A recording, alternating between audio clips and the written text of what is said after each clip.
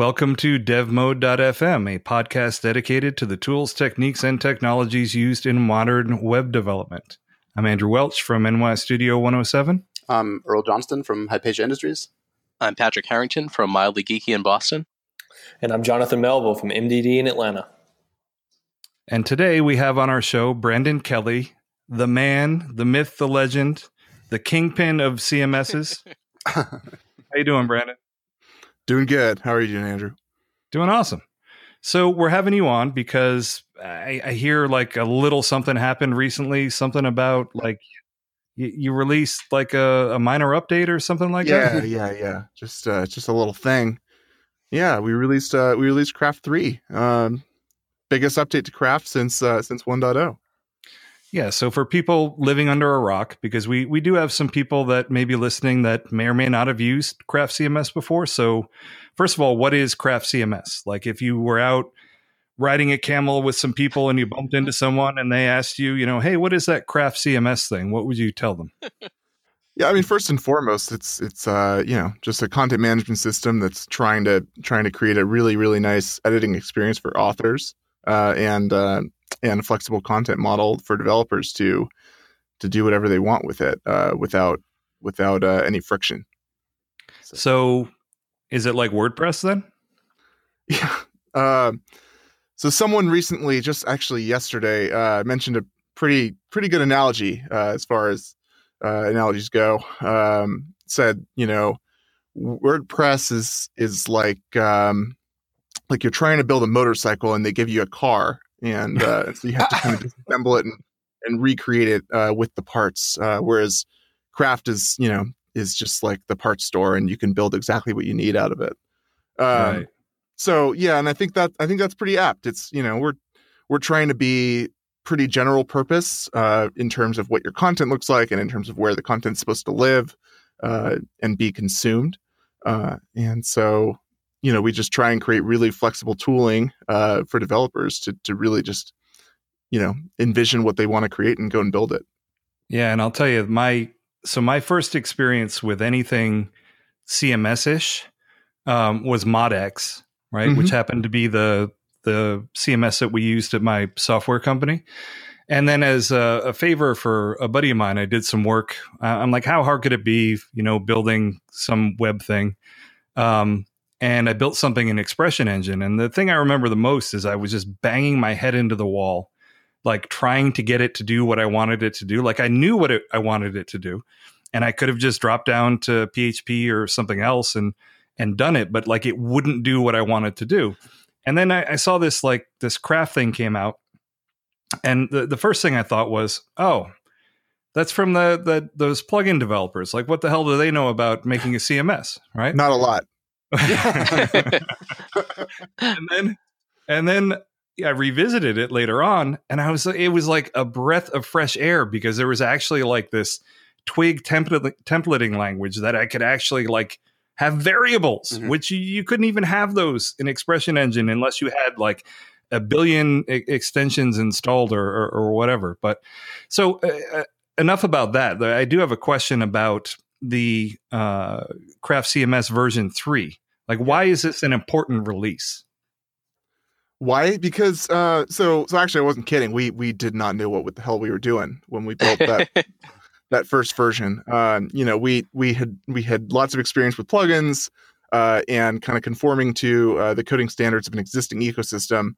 And I don't know if it was just that PHP has just evolved so quickly recently, or if we just really should have spent more time, getting up to date with what modern coding standards were at the time. But looking back, and it's archaic, the types of stuff we were doing back then, and the kind of performance nightmares that we were employing, and basically the first and foremost goal with Craft 3 was like, let's do this right this time. Let's go through and apply modern coding standards and take everything that we've learned about what we did right and what we did wrong, and just rewrite this whole CMS from the ground up with all of that in mind. So maybe you did something kind of like what I do. Like when I'm working on plugins now, I just imagine that Brandon Kelly is sitting over my shoulder and judging me and judging my code. Well, for me, it's you. It's you're the mysterious. Yeah. Well, then, I mean, you're because doing it it's all all wrong. am I doing this in the most performant way? Because if not, the time to first bite's going to suffer, and then Andrew Ross is going to get mad about it. Yeah, and then that scumbag is going to harass me and yada yada. No, but I mean, I think there is some merit to that. The idea of thinking about, well, other people are going to look at this code. Is this really like the right or best way to do it? Yeah, for sure. But Craft 3 CMS in particular, or Craft CMS 3, or however you guys want to term it, I think is super important because you guys really did, like, you rewrote everything, right? Yeah, we did. I mean, it started with the new version of the framework, Yi, which came out 2.0 a couple years ago, and they rewrote their whole thing too, and built it all based off of PSR standards and really did a great job with it. And so that was really inspiring. The first couple of months were just like, let's try and get the existing code base working on Yi 2. But after that, we had enough exposure to Yi and this the nicer new coding standards and all this stuff, and thought, man, let's just go all the way here. We're already breaking every plugin just by moving to Yi 2, no matter how much or little we change beyond that. So we might as well go all the way. Yeah, and I totally agree with that philosophy. And I will say that as I've spent more time just learning Yi 2, because you kind of have to. Yeah. If you're doing plugins, like my code gets smaller and smaller because I find pieces of the framework that are already doing what I want, and I might as well just use that. And I think the Yi guys did an amazing job, but I gotta say, like, their marketing, man, I never knew that Yi stood for yes, it is. Oh. And as soon as I found that out, I know. It was that was like the number one reason why we weren't sure if we should use it or not. Seriously. I mean, it's an amazing framework, but it's very clear that, like, the people that are behind the marketing are not in the United States, and everything's kind of going through this translation barrier. Or maybe just not marketers, right? I mean, a lot of the best programmers I know are terrible marketers because they consider the product to be the thing, and everything else is just fluff and not that important. Right. Yeah. And I'm not saying that I necessarily agree with that, but I think that obviously the type of person that you want coding something is not the type of person you want selling it, right? Yeah, no, for sure. And it's like it's interesting because you compare it to Laravel. Laravel is an excellent framework for sure, but in addition to that, Taylor does have a nice marketing sense, or at least the people that he's working with do. I know he does some work with Jack McDade and various other people in the community that have kind of stepped up and helped out. And it kind of has this this propagation effect where, like, everything in that community seems to be pretty well marketed and pretty well branded. There's a pretty high production value to, like, basically everything in that ecosystem. Whereas Yi, it's definitely not the same. Like, I think we try and do a decent job with Craft, and that has kind of helped Craft's ecosystem. But that's definitely kind of a silo compared to the majority of the Yi community. And the interesting thing is that Yi is actually a really, really robust framework, but it's kind of like, I mean, you're right that Laravel is kind of, the sexy girl you want to bring on your arms to the awards show, and but Yi is, the woman that you want to end up marrying, to some extent, because it is a, hey, you signed up for this, Brandon, when you came on. I mean, come on. Yeah. No comment. I've always, when I explain to clients, because sometimes there's the question of, what is it built on? I say, Ruby on Rails is to Ruby, is, Yi is to PHP. You may not have heard of it. It's, it works really well. It's, industrial strength. It's not the sexiest framework out there. There are prettier ones, but it works incredibly well. It's so well thought out. Craft 3 has really driven that home. Plugin development has become so much better, not having to rely on. And as much as I love Plugin Factory, I could never remember, the kind of the camel casing or the syntactic sugar that Craft 1 and 2 used. It's so nice to just be able to have my autocomplete in my editor work for once. IntelliSense is amazing. Yeah. And just to make this podcast open and inclusive, let's revise that analogy. And we're going to say that Laravel is the sexy guy that you bring on your arm to the awards show, right? Person. Let's just go person. Let's just be inclusive. That's right. Do we have to equate No, PHP you don't have to. frameworks with anything sexy? Are you saying that's a threat? No, but I mean, the real point that I was trying to make is that the Yi framework is incredibly robust, and I have been surprised at the places where I found out that it has been being used, and it's almost more corporate-ish as a framework, right? Yeah, I mean, I think it's definitely more popular in like enterprise space than than some other frameworks. I don't know. It's also like it's actually like overall extremely popular, but just not so much in the US. So I think it's I think a lot of it comes down to culture and just I don't know, marketing to different people. Right. So Craft 3 was your chance to kind of go back and redo everything that you didn't like the way that you did it, and base it on an entirely new version of the Yi framework. And a lot of that you kind of peeled back some of the layers and are falling, kind of falling back more on Yi, right? For some things. So that was another thing that we just, going back, I don't know what we were thinking. We had this idea, like we weren't like for Yi 1 and like when we were picking a framework, I can't say with a straight face that we loved any of the framework options at the time. At least you didn't make your own. No, that wasn't that did not cross our minds. But we in the back of our mind we were thinking, maybe down the road, maybe for Craft 2 we're going to want to switch this out. We had this idea that like we should insulate Craft's APIs as much as we could away from the framework. In a way where like, if you were working with Craft and writing a plugin, like theoretically we could just swap out the framework down the road and plugins wouldn't have to be updated for it. Good luck with that. Yeah. So like it has ended up being this like completely, the wrong direction to take. And it ended up, leading us down this path, with lots of, abstraction tends to come with performance implications and the reality of like we just didn't have the time to document every last little thing, especially when like it was kind of similar to the way you did it, and so we could just kind of point people to the eDocs and say, start with this and then like read this function and you'll kind of see how we've modified that. It just ended, it ended up it was a bad situation. So with Craft 3, we're definitely it's much more down to the metal. If you start with the eDocs, you're going to have a much better sense of what development in Craft actually looks like, because much of it is just straight up Yi application development. And I love that though. I love that because then I'm not learning something, boutique and custom. And no matter how great of a job you guys do on designing the API, it's still something that I'm never going to use for anything else. Whereas now I would feel very comfortable going to write a custom Yi app if that was something that was called for, which is great. And then you have the community, you have both the Craft community and the Yi community to fall back on, which is amazing. Right. Yeah. So rewind in time a little bit.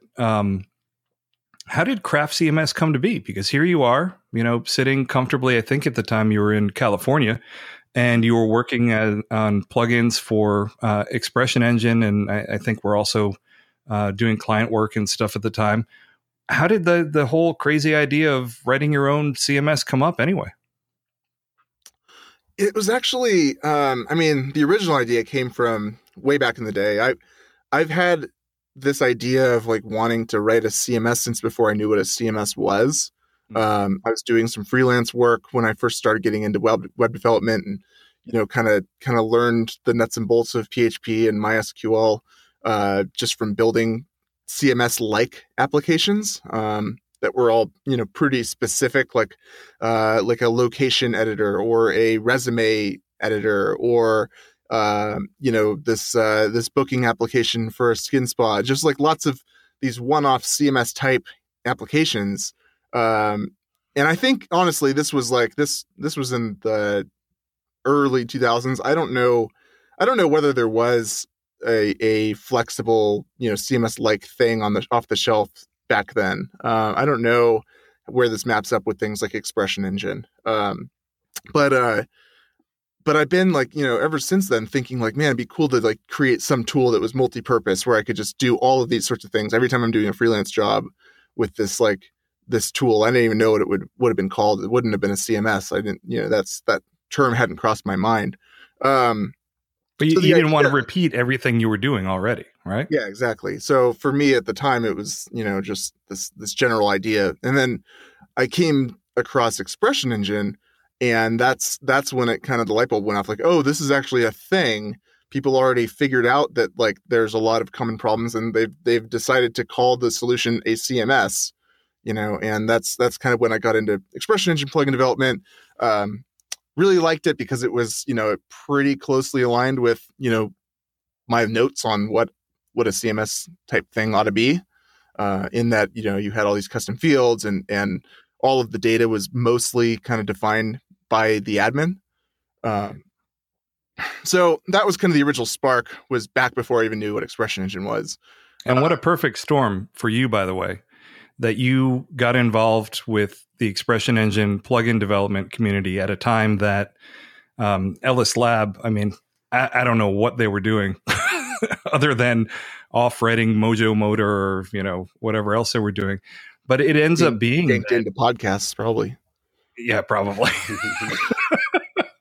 But it ended up being that you literally could not make a website without installing a number of Pixel and Tonic plugins. You could, but it would be horrible, right? So you kind of had a perfect storm in your CMS patron kind of dropping the ball, and you picked up all of those little balls and ran with them, right? Yeah, I guess so.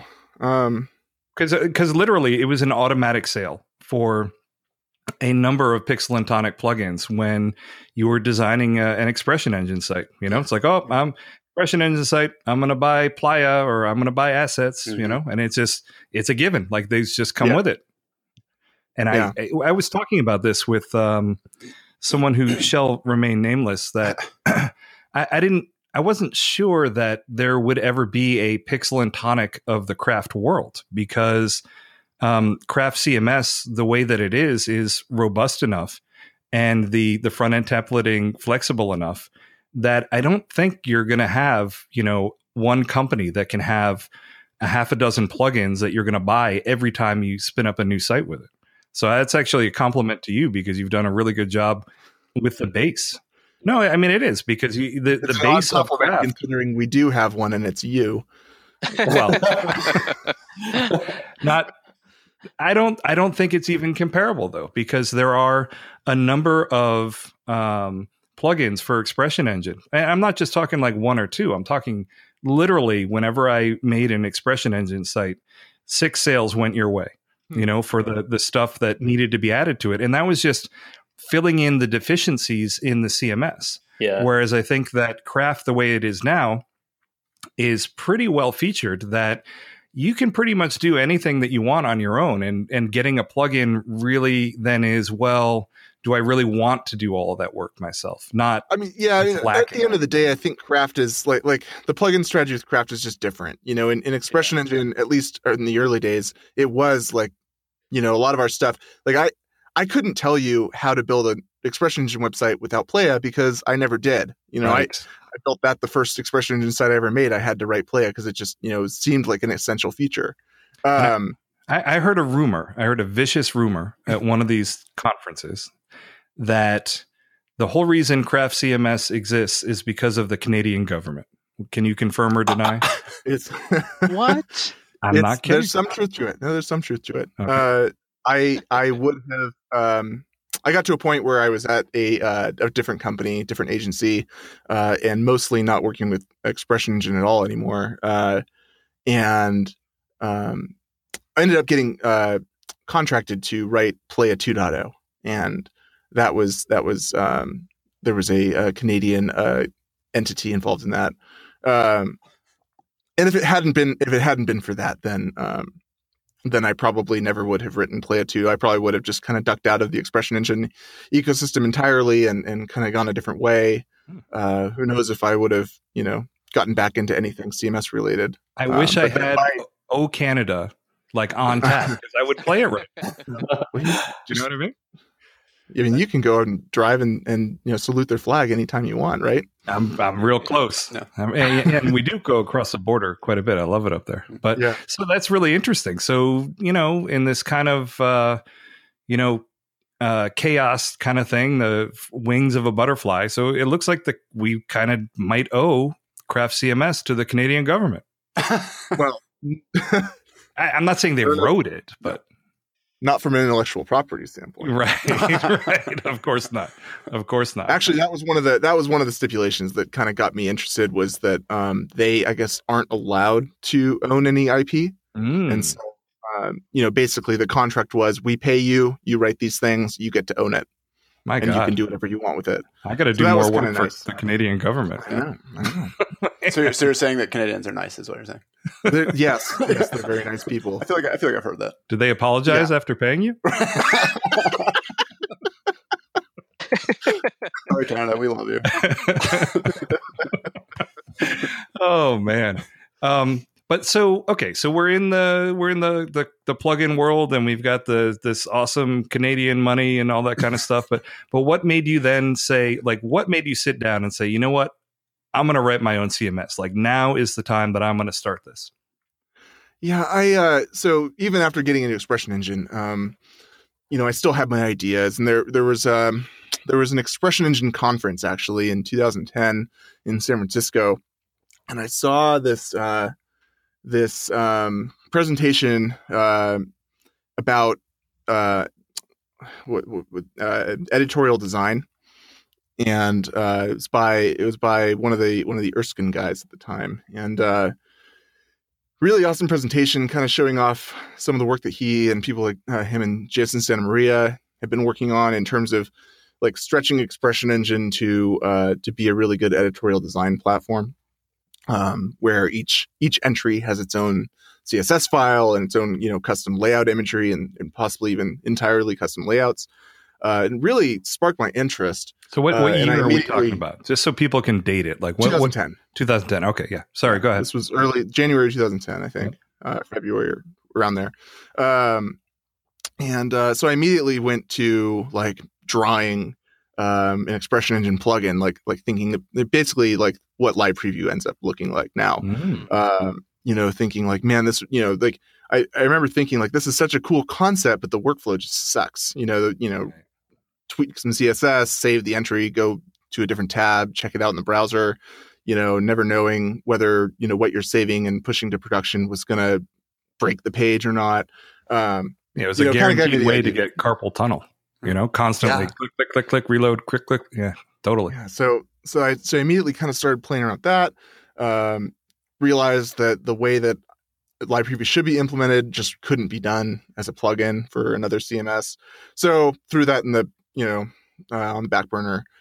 And then separately had a lot of ideas for Matrix. Matrix was definitely my favorite of the Expression Engine plugins in terms of like what got the most of my attention and what was the most interesting of a challenge to me. That was one of the 6. Yeah, and I saw a blog post that kind of likened Matrix rows to entries, and that kind of sparked my interest as well. That concept of like, what if each of these rows was an entry in quotes? What if there was more to these things than just emulating this part of entries, but what if they really could be their own entries? And that kind of pushed me down this idea. In that point I realized like if I was going to address this question, this would need to be its own CMS. And so that was kind of the technical motivator, was like kind of going down this road of like what if there was a system where the thing that an entry was inherited a lot of the same things from this like core element that a matrix row or a matrix block had, and then users and categories and all these other things for that matter. There were plenty of plugins that were trying to make all of these things act more like entries. Now I heard another vicious rumor at a conference, Brent, was that the whole concept of an element type was Brad Bell had copious amounts of alcohol in his system. And he was like, hey, man, what if everything is just the same, man? And it all kind of comes from the same thing, you know? Is there any truth to that one? No, that one I don't think so. I can attribute like some of the technical implementation of where we are today to Adrian McNeil, if you know who he is. He was another prominent expression engine add-on developer. Did the original Espresso store plugin and stuff like that. We had like a 4-hour lunch in Napa one day, and I was kind of going over all these different like technical problems I was dealing with the current implementation, and he had a few ideas that like made me realize I was going about it all wrong. And so, and those end up being the best conversations, though, because when someone shows you that your whole approach is wrong, they have just saved you like so much time. You know what I mean? Because in the end, it was like now I've got to spend like a month undoing everything we were doing in the beta and redo it in a different way and write this like I think there was like a 2,000 line long migration to get all the data up to date. And oh my goodness! Oh, yeah, boy. but that's versus years of dealing with something that doesn't work right. And then you got a monkey patch left and right. So I mean, I consider that a gain. Yeah, for sure in the long run. So, I mean, that's where it ended up coming from. What was the original name for this thing? Has it been Craft the entire time? Originally, it was going to be Blocks. And I have no, like, the original idea I had for a CMS back before I even knew what Expression Engine was basically something closer to just a matrix field. Each entry was basically just a matrix field, and you could kind of like create these, these blocky type things and combine them together. And yeah, exactly. It's kind of like a Lego metaphor, I guess. Like I wanted this CMS where, it came with all these components and you could build anything you wanted in the same way Legos be modular and build anything you want. Andrew loves a good Lego metaphor. I do love a good Lego metaphor. No, I'm laughing. There you go. That's where Blocks came from. So originally we called it Blocks and then wrote the CMS and realized, hey, wait, we didn't actually implement this block metaphor the way that we had imagined the cornerstone of it being back in the day. So decided against that name and renamed it to Craft right when we released. Well, I'm glad there also a naming thing. Yeah, I feel like there was another Blocks that I feel like I remember that from that old listserv. It was Expression Engine plugin for managing. That came after. Okay. Yeah, that came after. Well, I'm just glad he didn't take a cue from Yi and call it like YYC for yes, you can. Something terrible like that. Yeah. The funny thing about what you're describing, the block kind of metaphor for putting pieces together, is that this is exactly what WordPress is doing with their Project Gutenberg. Like that is literally what they're doing. Is exactly what you're talking about, more or less. Yeah. Yeah, and there's a ton of interesting, like the whole blocks concept has definitely evolved beyond Matrix. And this is kind of an area where like right now I'm like, it's been great. It's been great getting Craft 3 out, and I'm definitely happy with all the changes that happened. But at the same time, man, we just spent 3 years basically not progressing the content model and just rewriting all of our own internal stuff and making our own lives better and plugin developers' lives better. But we haven't done as much as we'd want in terms of like progressing the content modeling. And so there definitely is some catch up we have to play going forward in terms of like, taking a look at what Gutenberg's doing and Statomic's doing. And they've both introduced some interesting ideas for sure. And the competitors are everywhere, Sanity.io and all these other. I was actually just going to say, like, Sanity is another really interesting one that we're looking at now in terms of, it's kind of moved to this whole particle concept where, every little thing is a particle. Headings are a particle, paragraphs are a particle, and it does wonders for collaborative editing, and it's kind of an interesting take. So can the particles be broken down into neutrons and protons and electrons? And characters, anyway. I don't know. Yeah, sure. Yeah. So, I think of Craft 3 as kind of like the bedrock, right? And I would imagine you guys are like, yes, now we have this bedrock. Now we can build our awesome stuff on top of it. Yes. Yeah. I mean, we've got 3 years of ideas piled up, and and the other thing too is like, this has all been going into one release. People that have been paying attention to know that, every day there were new things getting added to the beta and to the release candidates. And I know that all too well. Yes. Well, and yeah, so sometimes it was a great thing. Sometimes it was a pain in the ass. But internally, we've got this momentum now. that people haven't really seen if they haven't been paying too close of attention, just because we haven't been able to create these like marketing efforts around each individual little feature. But we've got this really fun, fast-paced momentum going on right now. So we're just going to continue applying that. Like we've already started working on 3.1. We've already got the next, get probably the next 10 minor releases, not planned, but we've got enough features anyway that we want to get to that could fill up 10 more releases. And we're going to get into that. We're going to pump you for information and see what we can get out of you. But before we do that, so back in October at the first .all conference, which is for people who don't know, .all is Pixel and Tonic's essentially their craft conference, right? And the first one was back in October in Seattle. Was it Seattle or Portland? It was Portland. Portland. It was back in, okay, whatever. All the West Coast cities blend together for me. Well, those Pacific Northwest cities, yeah. Here's was Seattle last year, yeah. All right, whatever. Yeah. I'm all messed up. At the conference and you can remember where it was. It's all beards and yeah. It's just beards all the way down. It's beards and forests and Starbucks. I mean, everywhere around.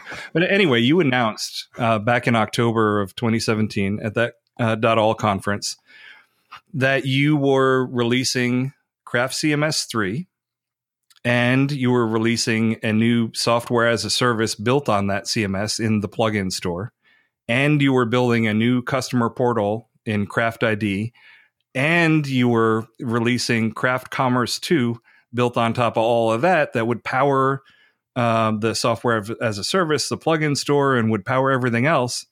Mm-hmm. I mean, I heard that announcement and I was like, wow, like that is a lot to take on. So what were you thinking and how did that all go? You'll notice that the common thread with all of this is going to be, we aren't thinking.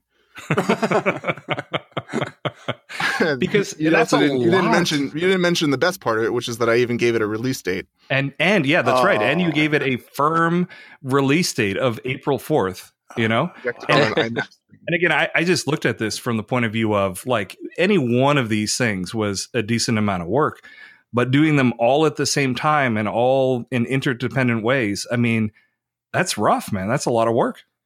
Yeah. I mean, we are insane for sure. It was stressful and it was a lot of work. We did our best to split it up into smaller things. So people weren't, it was definitely April 4th was like the day where most of the things hit. But, we launched the first release candidate in, what was that? I guess December or January, whatever.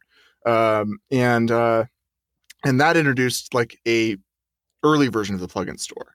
And that was kind of our opportunity to start testing all of our composer stuff and like make sure that, the general, back end for managing plugin releases and getting those updated as the plugins got new tags and all the automatic installation and updating and all that kind of stuff kind of gave us a chance to start testing all of that in the real world. Right, because nothing breaks software like people actually using it.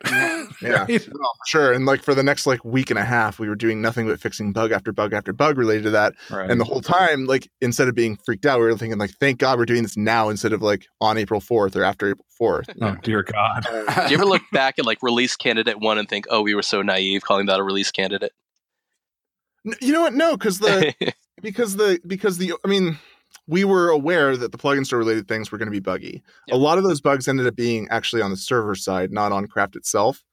But we said going into it, like the release candidate label should basically apply to everything besides the plugin store. Yeah. And that pretty much held true. There were not any major bugs after that. Just a lot of little minor things that continue on to this day, thankfully, less frequently than they were, in the beta period. But yeah, no, I mean, like we definitely meant it. Like the whole point of doing a release candidate rather than just throwing the plugin store into a beta release is we wanted to create we felt that the rest of the system was really stable at that point. Mm-hmm. And it was time to give people a very clear signal that was the case and that they could start, using it on actual projects, with our blessing and with with the knowledge that we would really be supporting it in the way that we would any other production production release. And that's totally. what major releases are for, right? I mean, they're basically, obviously, you're putting together a big collection of things, some of which may be breaking changes, but a lot of it is just a big signal to people like, hey, this is a big new thing that you need to start using, you know? Yeah. Mm-hmm.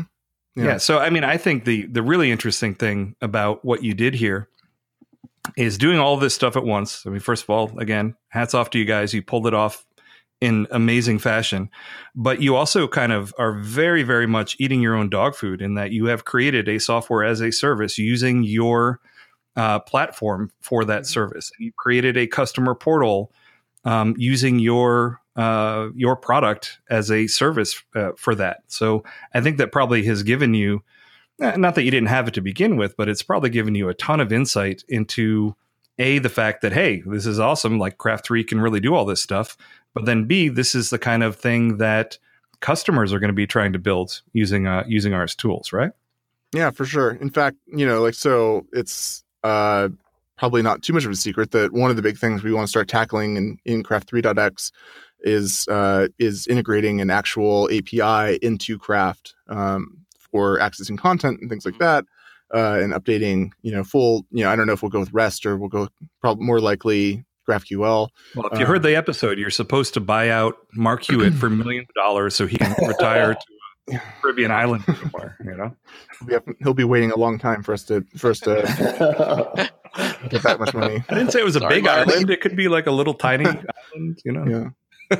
Yeah. Anyway, so like it has also given us kind of a chance to start playing with that stuff because, the plugin store, when you buy stuff there, you're buying it over an API that we've kind of designed in preparation for starting to think of things more as APIs. We know that's like a big direction that things are going. Absolutely. Everything's API based now. And so we need to make sure that we've got some good experience under our belt with like managing an API for Craft Commerce and for all these other things. I love the fact that you as a provider of the CMS are incredibly vested in having all of this stuff work. You know what I mean? Because there's a company that if it stops working, then we stop getting sales. Right. Mm-hmm. And there's a company that shall remain nameless that they put out a CMS and they didn't build any websites with it. They didn't do anything with it and it stagnated. And I think the fact that you have a product that you are using yourself to do the kind of things that people are doing with it is, I mean, to me, that's incredibly powerful because if the CMS isn't cutting it, it's not going to work for you either, Yeah, for sure. I mean, it's not a lie to say that most of the things in Craft exist because we needed them. Right. So, yeah, I was really impressed when I heard that the plugin store itself and the purchasing process was running on Craft Commerce too. It just made me feel so good about the future of that to know that, you were dog fooding it. You were, and that was another thing that we actually got to launch. We launched that 2 weeks before April 4th. Right. There was that big Craft ID launch, and the website went down for a couple hours before that launched. And that was basically a 2-hour window where we were migrating all existing purchase data from an old system over to Craft 3, over to Commerce 2, all the licensing data, all that kind of stuff. And then basically when we turned the lights back on, the old web server was basically just a proxy for the new one. I've got it totally backwards then. I thought that whole period was just your Apple moment where you guys are just like, we're updating the store and you guys are just having beers and stuff. No way. Anytime we take the site down, it's super stressful on our end. We are. It's because you're still running web objects. Yeah. They are, I think. So Brandon, I mean, this is kind of an interesting time for you, I think, because you have come full circle as a plugin developer for Expression Engine, and then you created your own full-fledged CMS, and now you've created a plugin store where developers can then sell their plugins. I mean, this is like kind of like a crazy circular journey, right? I mean, how and we're selling plugins in our own plugin store. Yeah. I mean, it just, you gotta, I would imagine there must be some times where you sit and you look back and you're like, wow, this is pretty amazing. Because you have built not just a tool that a lot of people are using, but you have built a whole ecosystem that people like you 8 years ago, past you, would be using this thing,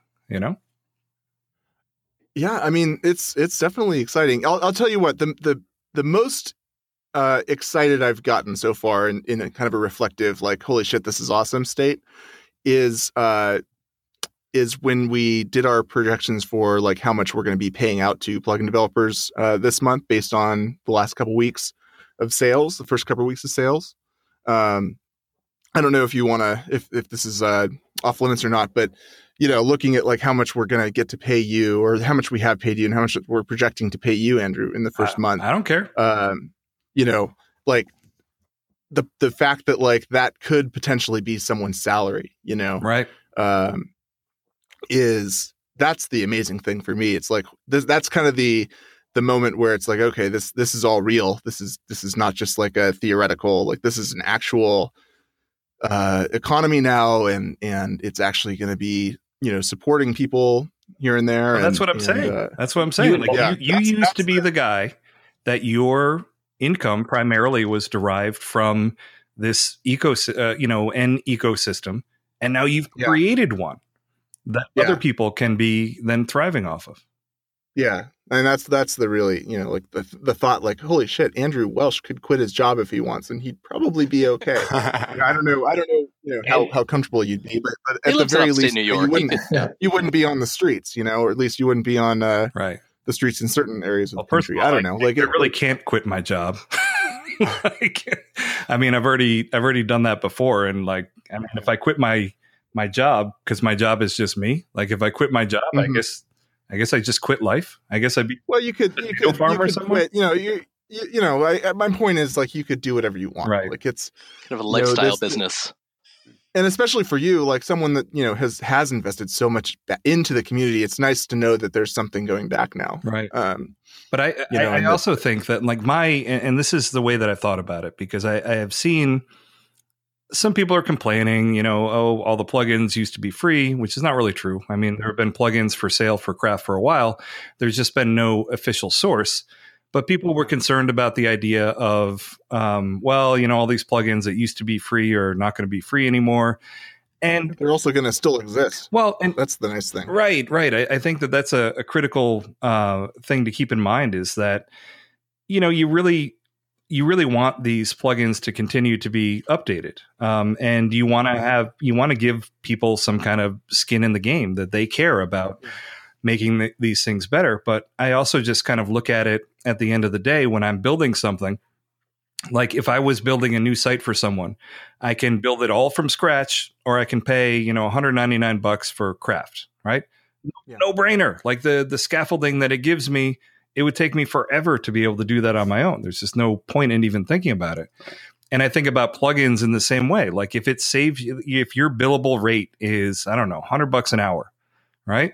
Yeah. If this plugin saves you 2 hours worth of time, it's justified as long as it's less than $200, right? I mean, even if it didn't, even if like the time came out a wash, right. Like it's going to save me an hour, it's going to cost me an hour's worth of billable rate. You're still, if you write it, you're the one that has to maintain it, right. And that's like, you have to think long term about this stuff. Right. Like, if there's someone that you're paying and there's a renewal fee every year, and so they're motivated to continue trying to earn those renewal fees and earn new sales, then they're also going to be maintaining it. They're going to keep this thing alive in a way that, like, I guarantee you've never done for any of your clients that aren't paying you anymore. Right. And I think a lot of the smaller plugins, like I ported, the vast majority of my plugins continue to be free. It's just the ones that I think offer a whole lot of value and or are a whole lot of work to do and maintain. So I think it's awesome that you guys have created kind of a microeconomy. I mean, that's kind of what you've done, right? Yeah, I guess so. Yeah. I mean, and then the other thing too is, we've actually received a few reports from plugin developers that are saying, they've got plugins in the oven now that they wouldn't have done had the plugin store not existed, and so it's also going to lead to just craft being a generally more interesting, more capable product. Well, I think this really is a case where it kind of, when you build an economy around a product, you really are accelerating the growth of it. Because like you said, these plugin developers then have an incentive to do it. And then the agencies and or freelancers that use them can just, snap things together and produce higher quality work quicker. And I think it really is something that if you, like, let's say a plugin store never existed, I think that the vast majority of the plugins that would be out there would be plugins that were created incidentally to solve a specific problem for a client. Because that's what a lot of the not all of them, but a lot of the plugins for Craft even a lot of commercial ones, like that's just the nature of how these things get built. Yeah, like Playa from the Canadian government, right? I mean, it all kind of flows together in that way. But you then go from things that were designed to solve one specific use case to people actually creating products, like broad products that are designed to work in a flexible number of ways. So I think that's pretty awesome. So let's circle back. So why is Craft CMS 3 a significant release for you guys? Because you worked on this for a long time. Yeah, over 3 years. Right. Wow. I've attended like 3 or 4 Craft 3 workshops in that time. Yeah. The funny thing is we just came across this blog post that we had released back when we were gearing up to release the first dev preview. Yep. And this was 4 months into the development. We started it like January 1st, and I think we got the dev preview out in April or May. And we released this blog post 4 or 5 months after we started. And it starts off with like, this took a lot longer than we expected, but we finally released the dev preview for Craft 3. And it's hilarious because that was like 1/6 of the way into the actual development before the GA would get out. Right. But all for good reasons, all for the right reasons. It's at the end of the day, we've now got a CMS that we think is, first of all, much more scalable, much faster, doing things right from an architectural and best practices point of view. But then also like it provides a much more flexible, much more capable architecture for building not just plugins but apps. Yes. We like this whole Craft ID thing. It's that Craft ID is just a feature of this app we call CraftNet. It's no relation to Skynet, I hope. That's the inspiration. It replaces another system called Elliot, which was an ET reference. So we figured we should stick with a movie theme, and this one does a lot more. So why not Skynet? I'm glad it wasn't End of Times or something like that. Yeah, I don't think this one's going to become any kind of singularity. But that's a huge thing that you mentioned, Brandon, because one of the things I've been kind of mentioning to people is that with Craft 3. Yeah, it's a really awesome, capable CMS, and you can use it just as that. But it's also kind of like what people have called a content management framework. Like if you have a custom app that you want to write, you can write it essentially in Yi 2, and then you can leverage the Craft APIs anywhere you want it, and away you go.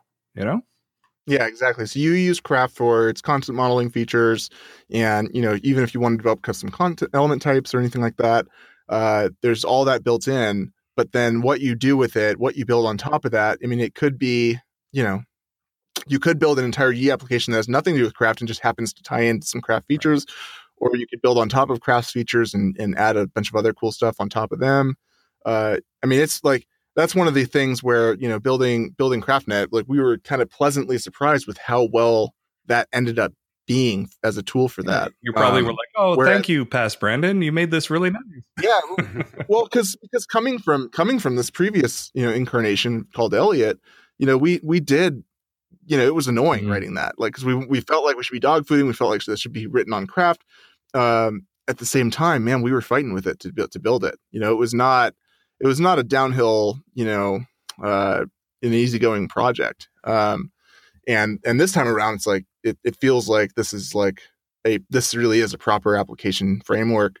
And we're not fighting with the system anymore. We're just kind of building what we need, and everything's kind of working the way we want it to. Yeah. Because I think that's the way, and we've talked about it a few times on this podcast, but I think that, web development has become quote unquote real development. And I think there's going to be a schism where, designer developers are probably going to gravitate towards things like Webflow or Wix or things that let them snap together sites more easily. But on the other side of things, you need, for anything that is a web app or is even remotely complicated, you need something like like Craft CMS 3, where you've got a content management framework, where you can build that app and where it's, there's a whole lot of custom development. Maybe you're using a front end framework and the CMS is headless, or, any number of other things. But I think it's a really smart move that you guys have focused a lot on making this something that, hey, you've got this great CMS if you want it. If you want to just build your own custom app using it, go ahead, Yeah, for sure. No, we definitely at the outset, kind of made a decision that Craft was meant for more interesting, more technical challenges compared to some of its competition. Now here's a tough question though. Has Craft become too hard for a certain segment of the community to use it? That's an interesting question. We've gotten some feedback that that Composer's not people's favorite thing in the world. It's definitely not mine either. Nor I don't think is any package manager. You don't curl up in bed and cuddle with Composer. It seems like somewhere out there there's like the architecture guide for creating a package manager, and the first step is make it suck. So I don't know, but it's it is what it is. Like that's the way everything's going, and I think, as you said, if you're not capable of evolving as a web developer, your job is being eroded right now. By systems that are getting more capable, and frankly, they're pretty great. Like Soulspace and Wix, these are actually really nice platforms if you have simple needs. I think you mean even Squarespace. WordPress, even. What did I say? Oh, right. Mitchell. Mitchell's just like, what the hell?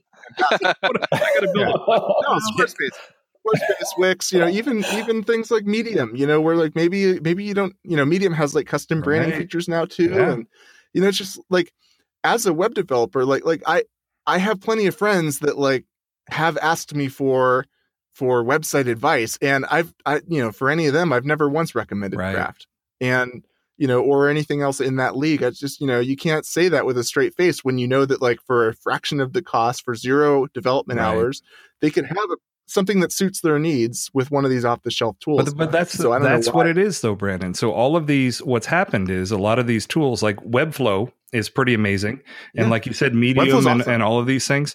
But what's happened is a ton of development work. So hard development work has gone into building these sites and making them something that a designer developer can easily use to piece something together. So then there perfectly you see the schism in the industry between the skill set required to create Webflow, which is web developers are working on that, versus the skill set it takes to use Webflow to produce web pages, right? And that's really kind of what the schism in the development community is, I think. Well, what I mean is the type of skills that it takes for you to build something like Webflow. There's a ton of web developers that are working on that. They're using front-end frameworks. They're building, everything on the back end. So there is web development work there, but it's real serious nuts and bolts development work that are then creating these really nice services that designer developers can then build on. And so then your choice with something like Craft is, are we going to build a service that lets people throw websites together, or are we going to build a tool that people can do this kind of serious development to make some pretty amazing stuff with, Yeah, it sort of changes the original question that you asked, is to not just is Craft too hard, but does that matter? Craft 3. Craft 3. Yeah. Is Craft 3 too hard? And does that matter? And I don't think it does. Like you said, it's geared towards, or maybe it's geared toward people that are want more out of the system, for sure. Let me say, we definitely want to find pain points. We're always looking for pain points, and we want to make those easier. There's no reason Craft should be intentionally difficult to use. Composer sucks in its own ways that annoy anyone, no matter how skilled you are, and those are things that we should fix, or we should find ways to contribute to Composer and fix them there, or whatever it is, whatever the answer is. But so we're not intentionally trying to make Craft harder. I would say beyond Composer itself, I don't think that craft has gotten more complicated. There's like a little bit of the who moved my cheese right, thing going on where just things are different. We've done our best to kind of keep old functionality working and just throw deprecation errors if we can, where we can. And so hopefully that kind of holds people's hands through that transition a little bit. and maybe, but at the same time, like when we're thinking of like new features, like we're not thinking, how can we make this dumber? right. How can we make the existing features dumber? We're thinking like, how can we make the system more capable? How can we make more interesting things easier to do than they are right now? Yeah, and maybe this is an opportunity for a craft partner or someone who, the WordPress.com has got a feature where you can just go in there and click a button and point your DNS at it, and you've got a website. Maybe it's an opportunity for a partner to do that with Craft, where you just, you click a button, it spins up a VPS. Here's your instance. Everything's all prefab and set up. Away you go. Yeah. I could see. So I will say, like, there's like that's. Yeah, I mean, we're thinking of things like that as well. I don't think that we would want to do that with a partner per se. I think that's one of those things where if we did that, that would drastically change the target for Craft, or it would include a whole new segment of people that we currently don't really. Well, I mean, go they after. could do it. If some partner wanted to do that, maybe they could do it and spin it up, or maybe some of these pain points, now that you've got the foundation of Craft 3 laid out, maybe some of the things that are difficult for people to do, like, content syncing and all that kind of fun stuff, are things that you guys can then address. Yeah. So, like, as far as that goes, I mean, we do, like I mentioned, the API stuff, like we definitely want to give Craft more an API. And then one thing we're kind of considering is like, we've been kind of looking into this whole serverless thing, like internetless. Pay attention to Netlify, CMS. Yeah. Well, that's the logical conclusion of all this stuff is a bunker somewhere.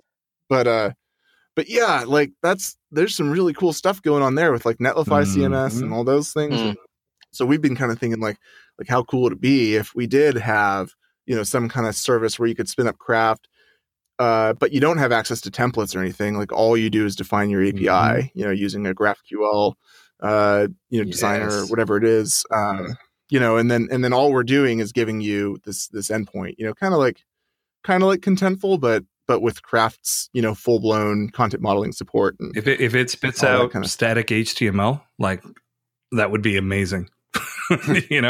Because then you can distribute it on who wants HTML anymore? Well, whatever it ends up being, it can spit it out and it can be stuck on a CDN and you can just load it from anywhere, Yeah.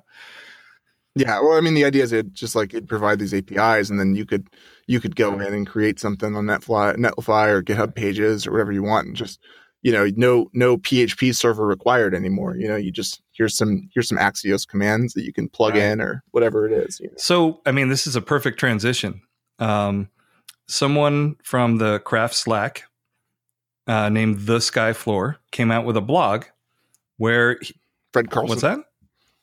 Or no, I'm sorry. No, I'm just thinking. Oh, okay. So he came out with a blog where he's listing all of the things that are kind of on the Craft roadmap, for things that you guys are working on. Are there any big features that you feel comfortable talking about that you're excited about to get implemented now that you have this awesome kind of backbone in place?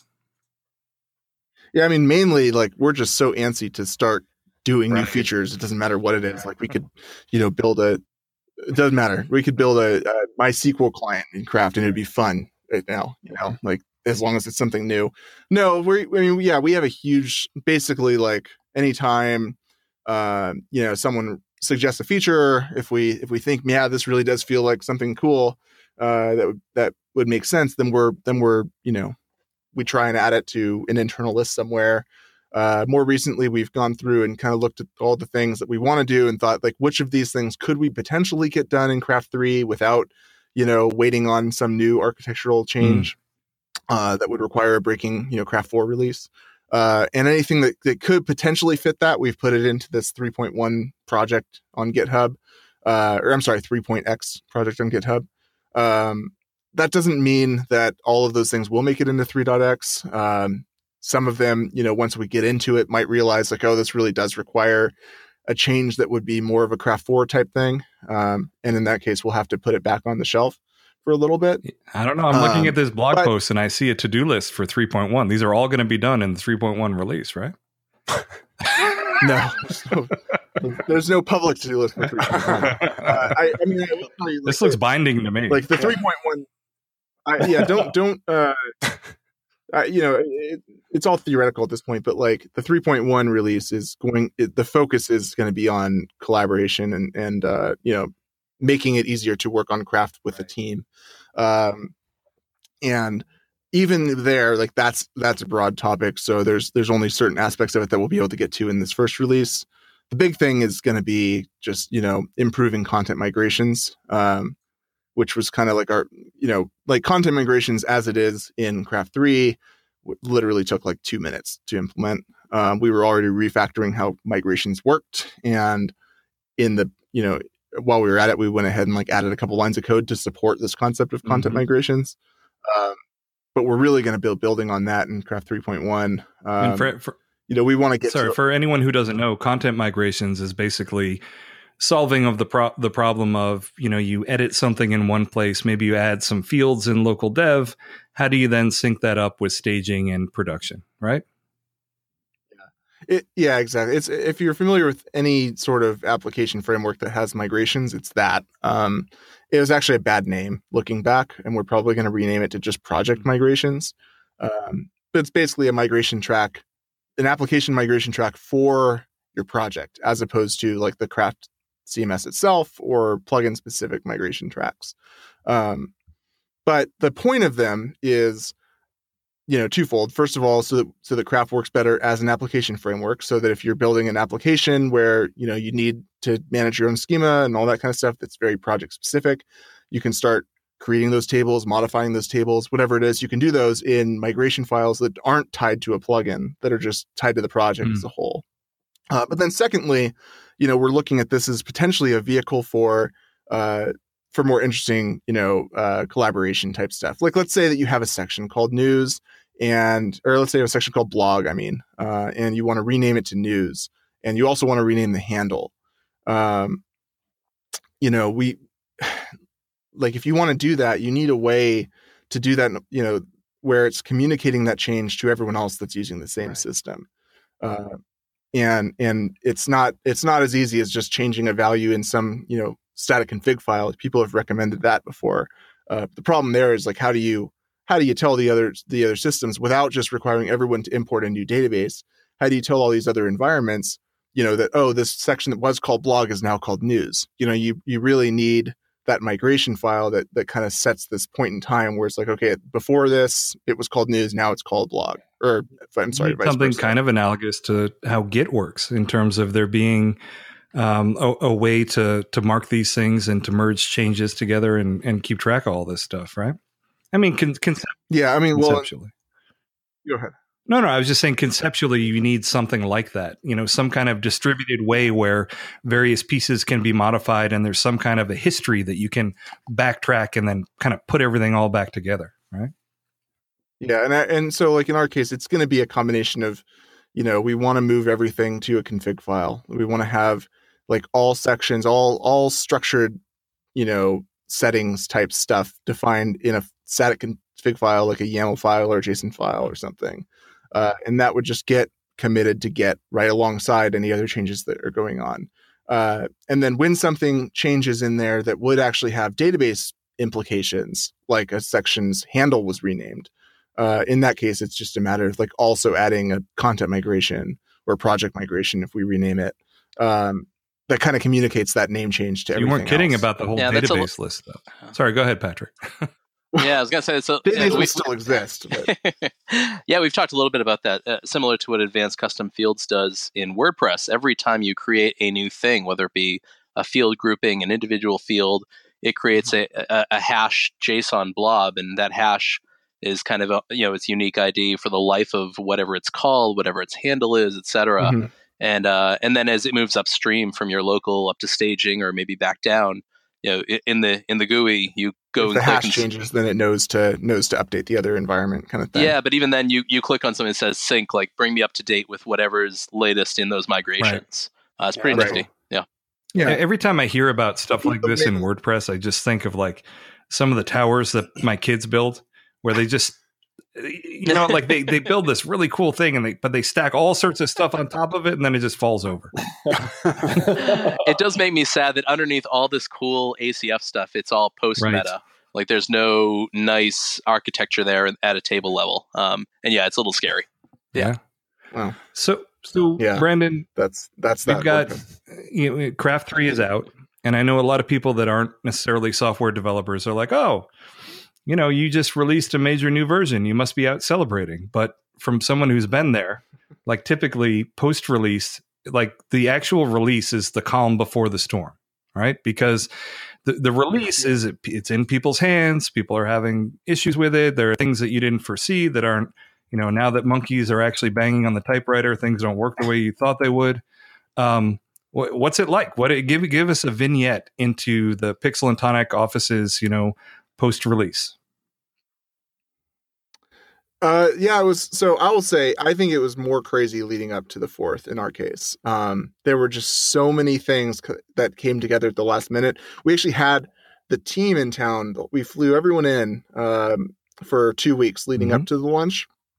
And the task list going into that was gigantic. There was just so many things that like we had kind of been pushing off because we thought it would be better to do in person or whatever it was. Crying when they looked at it? Were there any tears? No. We held our wits, but yeah, I mean, it was pretty nuts. We were all burning the candle at both ends. It was, a lot of alcohol was consumed for sure. A lot of coffee as well. But then, yeah, and then the 4th was crazy. We kind of kicked our last critical bug fix out around 5:55 p.m. And then at 6 we had a bar that we had reserved for the night that we went over to, and spent like 4 or 5 hours there. You should hopefully and then look at everyone's phone. That's what I was didn't say. Let them look at it. Yeah, right. Yeah. Do that. Yeah. But then Friday, pretty casual. There were a few things that came up, but still, not as bad as the days before. And we actually spent the second half of Friday doing, talking about the future and, doing various internal team type stuff. Trust falls. And then everyone flew home on Saturday. No trust falls. We don't trust each other that much. But yeah, and then it was definitely crazy. It started picking up the next week. I would say at this point things have mostly settled down. We're pretty much back to a normal support cycle at this point. So it actually ended up being a lot better than we expected.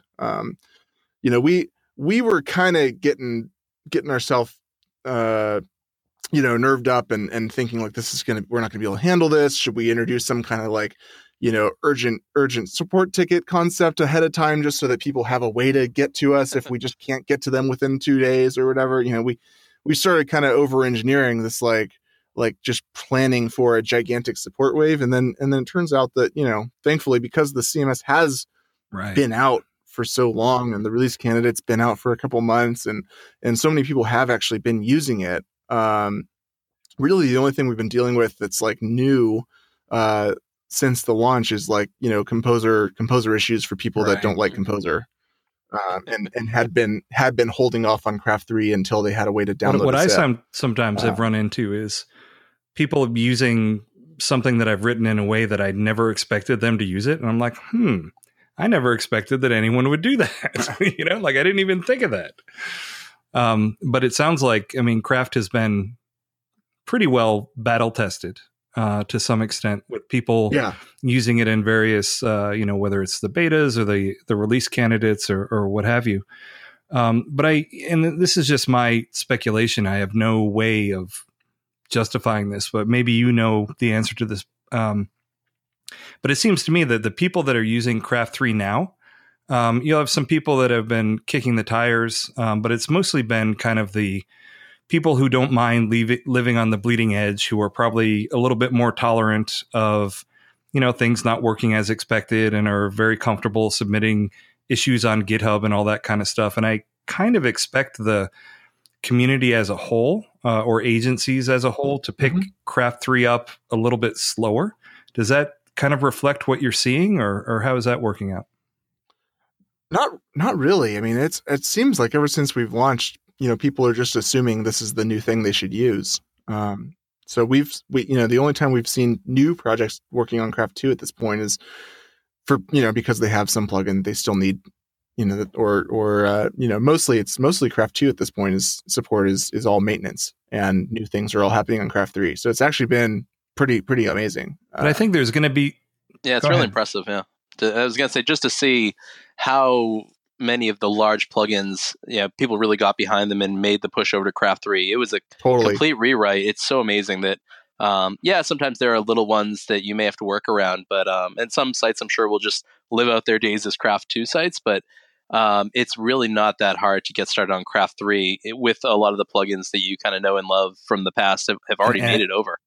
Yeah, we were very pleasantly surprised with how much the plugin community has embraced. Almost like there was a factory that was churning them out. That's right. Come on, it's the obvious. Yeah, obviously that's fine. No, it's a good point. No, plugin factory has played a huge role in this. It's been, the fact that there's all this scaffolding and the comments are in there, and people I know a lot of people have that's how they've started familiarizing themselves and porting things, is that they'll create, okay, let's create the scaffolding in pluginfactory.io with the same features my plugin currently has, and then look at the comments and see what I'm supposed to do to port this stuff over. So I mostly just said it because I can't resist a dumb joke. But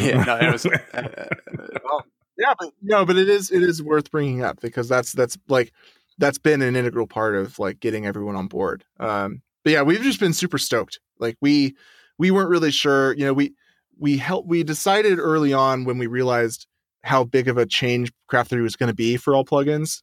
We made a decision early on, that's a good enough reason for holding off on doing a plugin store until Craft 3 comes out, because that would make a really good incentive for people to port their thing. Would be, hey, port it and port it in time for the Craft 3 launch, and you'll be in the plugin store on day one. Right. And to Patrick's point, any plugin that didn't end up getting ported, I think a lot of them probably will be ported. A ton of them already have, but we're working with plugin developers every day. But there's also the incentive, as Brandon was saying, that now that there's a plugin store, someone can take up that slice of the market. If there's someone that is importing something, you can get in there and you can fill it up. And it doesn't necessarily have to be even something that you're necessarily going to sell. Just the fact that there is now a centralized place where all of these things are, I think is fantastic.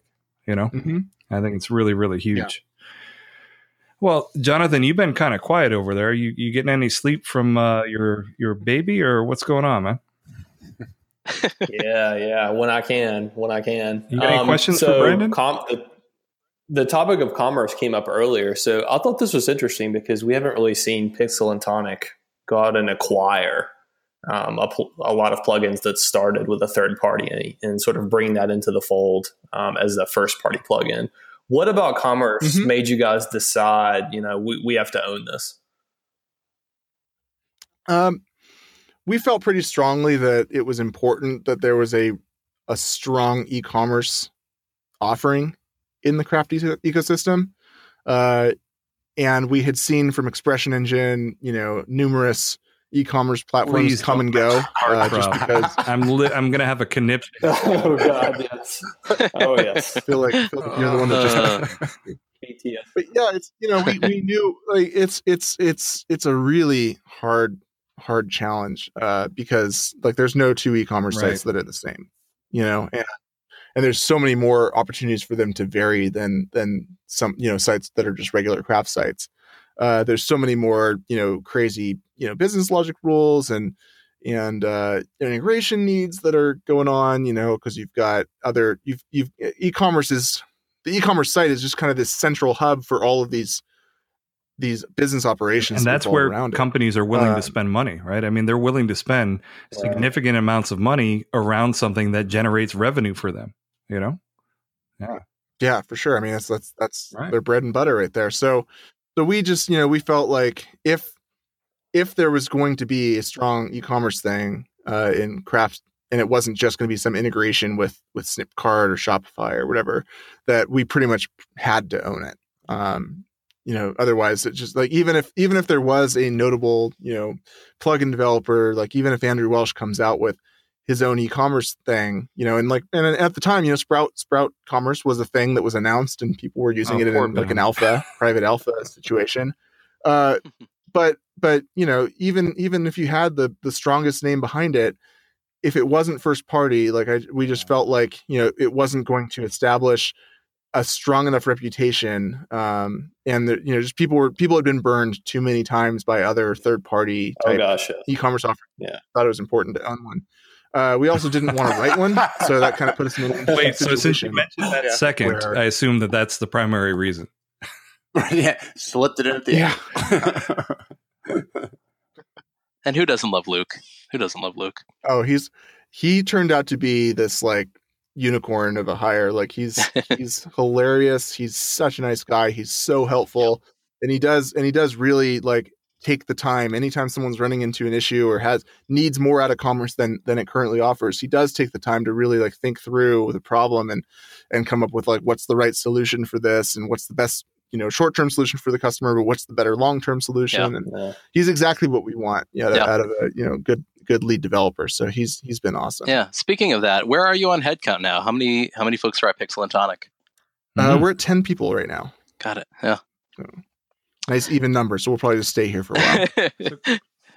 All right. And one other question, just as Pixel and Tonic is still the company behind Craft CMS. Mm-hmm. Do you see that being that for the foreseeable future? And pixelandtonic.com, is that website ever going to be updated? Pixel and Tonic says it's categorically it's Craft 2 just came out. Craft 2. It officially became outdated. It officially became outdated on April 4th. We never actually said Craft 2.0. It just said Craft 2.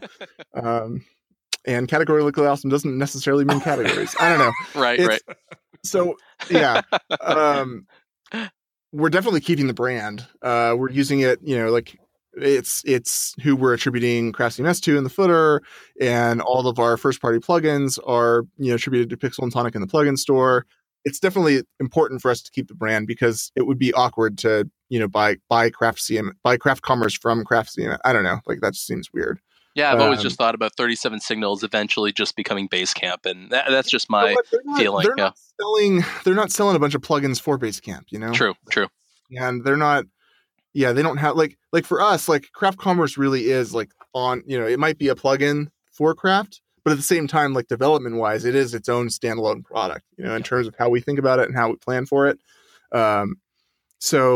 So it would be weird. I think it makes more sense. Yeah, and it's very common to have a parent business that owns a brand. The Alphabet company owns Google.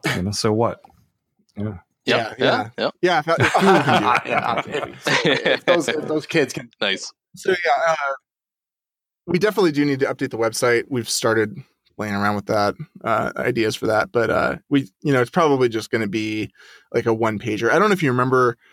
Back when GitHub was young, there was like a thing in the footer you could click on that would take you to like their parent company's page. And all it was like a photo from Star Trek with like the creators of GitHub's faces maybe cropped into the pictures instead of Kirk. Awesome. What was that? You could do a Wix site maybe. Come on. That actually would be a great troll though, Brandon, if that company said that it was running WordPress. Yeah, well, so that was and I guess I'll say it now because the time has passed. But I had a plan for an April Fool's joke. I hate April Fool's jokes, which is part of why we released Craft 2 on April Fool's.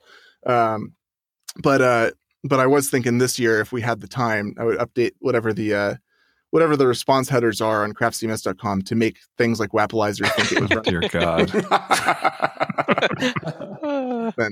But then, like in the thick of it, like the idea of taking 5 minutes to do that was just way too much time. So, is there anybody else? Brandon, first of all, thank you for coming on, and it's been fantastic talking with you. And you opened up with a bunch of stuff about the kind of the inner workings of Pixel and Tonic, and I think that was probably something that is going to interest a whole lot of people that are listening. But more importantly, we got to hear kind of your insight on Craft 3.